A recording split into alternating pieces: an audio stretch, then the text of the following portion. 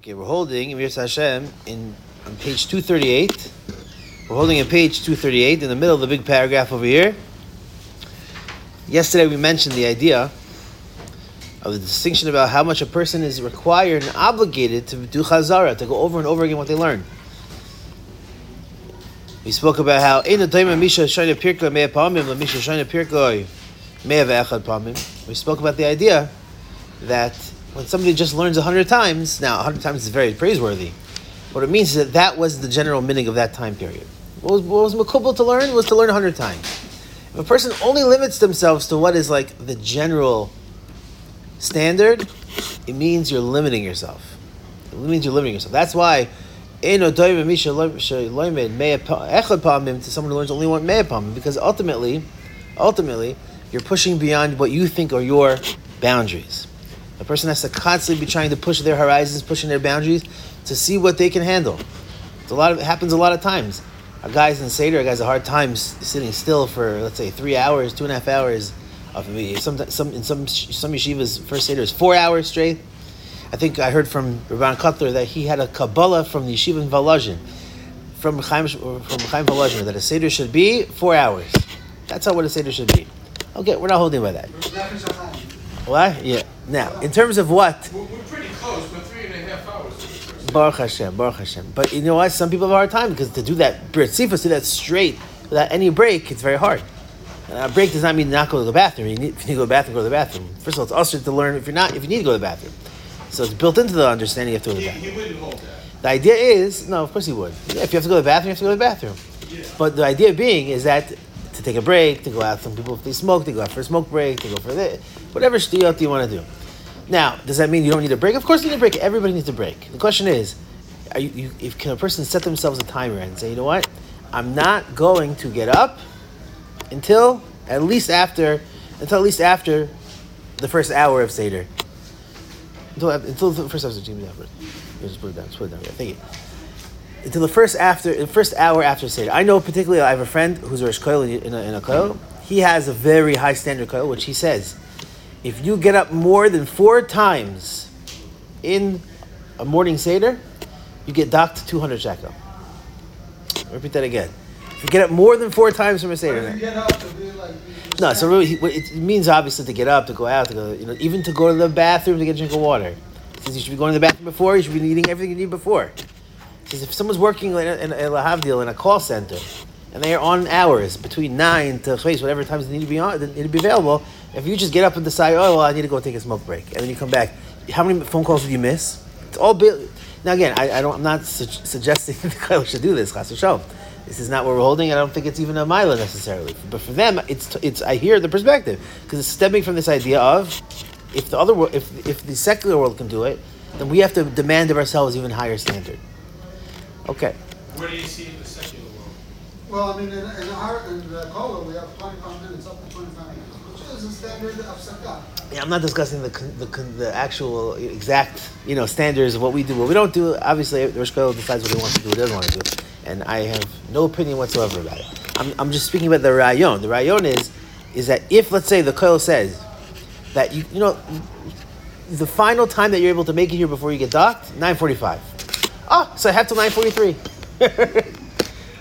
You hear this, Yitzchak? Meaning the idea that I'm talking about, the underlying attitude that I'm talking about is if the kollel said, the latest time that you can get to the kollel before you get docked pay is 9:45. So I have till 9:43, 9:44. That's not the attitude. The attitude is not that you can push it to the envelope, to push it to the nth degree. The person should say, okay, you know what, that's the end. But obviously, what's the chatchila is to get here the best on time. Obviously, right now I'm preaching literally to the choir. Baruch Hashem, you're on time. So that's not the nekuda. But the nekuda is that if there's something that I can get away with something, that's not the right attitude to approach life. And specifically when it comes to Torah, you're not going to succeed when you're learning if you're looking at the perspective of what is the least I can do without going over the red line. What's the most that I could do without having to do too much? This is an attitude that we have to destroy, we have to kill within ourselves. I just saw the most disgusting ad. It popped up. I don't remember specifically how I even saw it. Somebody created an invention where nowadays they have something called work at home. I think through Zoom. It's called I don't know. It's called remote working, right? Remote jobs. So they have this thing. The companies they have a program that on the computer it can see whether or not you're working. How does it know? Because it can see whether your mouse is moving or not.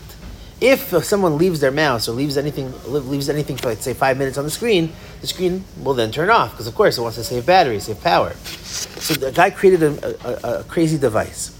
It's a device where you put your mouse on top of this thing and it moves it constantly even if you're not working. And therefore, the company cannot figure out whether you're working or not because, of course, it thinks it's working. It thinks it's tricking the system. It's tricking the computer program. I said, Rebbeinu Shalom, this is like mamish, this is gzela shein kamohu. This is mamish, every form of gneva gzela. This is literally what happened. I hope it's not a Jew that made this invention, Baruch Hashem. But I hope to God that, like, There's another side to that. what's the other side? That you can sleep until 12 o'clock in the morning and still get paid for a full day work. Or 12 o'clock in the afternoon, I should say, not 12 o'clock in the morning. But yeah. The other side is, the person doesn't have to be every single moment on the computer to be doing this work. This may or may not be true, but if the company requires to be able to track you, to see what you're doing, and to see whether or not So they feel that you're you're collecting. not doing something even if you are, but you're not doing something. You gotta go to the post office for them and do something. If that's the case, you have to step away for a minute. Yeah, but I don't know if tricking the system is the reason to do it. They're gonna deduct from your time. That's it. So you know what? That's a wonderful conversation you could have with your boss and with the HR system and with the people that pay your bills, as opposed to lying and making it look like you're working No, but literally it's from looking 9 at lying. to 5. No, we're talking about lying. We're talking about a guy is sleeping in, sets the computer up at 9 o'clock in the morning from 9 to 5 job, puts it on, goes back to bed, and he'll be considered as if he worked, because the computer program is tracking his actual work system. That is stealing, but Yeah, That's why 100%. they invented the program. what about when somebody's not stealing, but they're not there all the No, time? but that's what it's Again, like. whatever kol mine scenarios and situations, we can figure that out at a different time. I happen not to work for this company at HR, so I don't know if I'm the address to ask this question. But I am suggesting, like, think about what are we doing in our own lives that we're trying to just kind of get away with the minimum. It's a little bit scary to think about. It's hard to think about, but it's something that needs to be asked of ourselves. Am I just doing the bare minimum? Now, again, The scary part is when someone's looking over your shoulder every single second. that's true. Okay, fine. That's a separate discussion. But the response is, well, I don't like him looking over my shoulder, so therefore I'm going to game the system. There has to be an in between point between someone watching over you. And by the way, one of the reasons why someone's watching over you is probably because you're not showing in your other aspects of life that you're a trustworthy person. Why else would they have to watch you every 2 seconds? You're right. There are situations, there are bosses that are breathing down your neck, and there's many different scenarios which I can't cover in one Moshe Shmuz. But I am suggesting the person should think about, what am I doing that's bare minimum? Right? That's all. What am I doing that's just the bare minimum? When Rav Kassar is saying that here in the base English, you have someone looking over our shoulder every second. Right. And there is a thing b'cheshbon at Oh. the end of the day. Oh, you see, the Eibishter.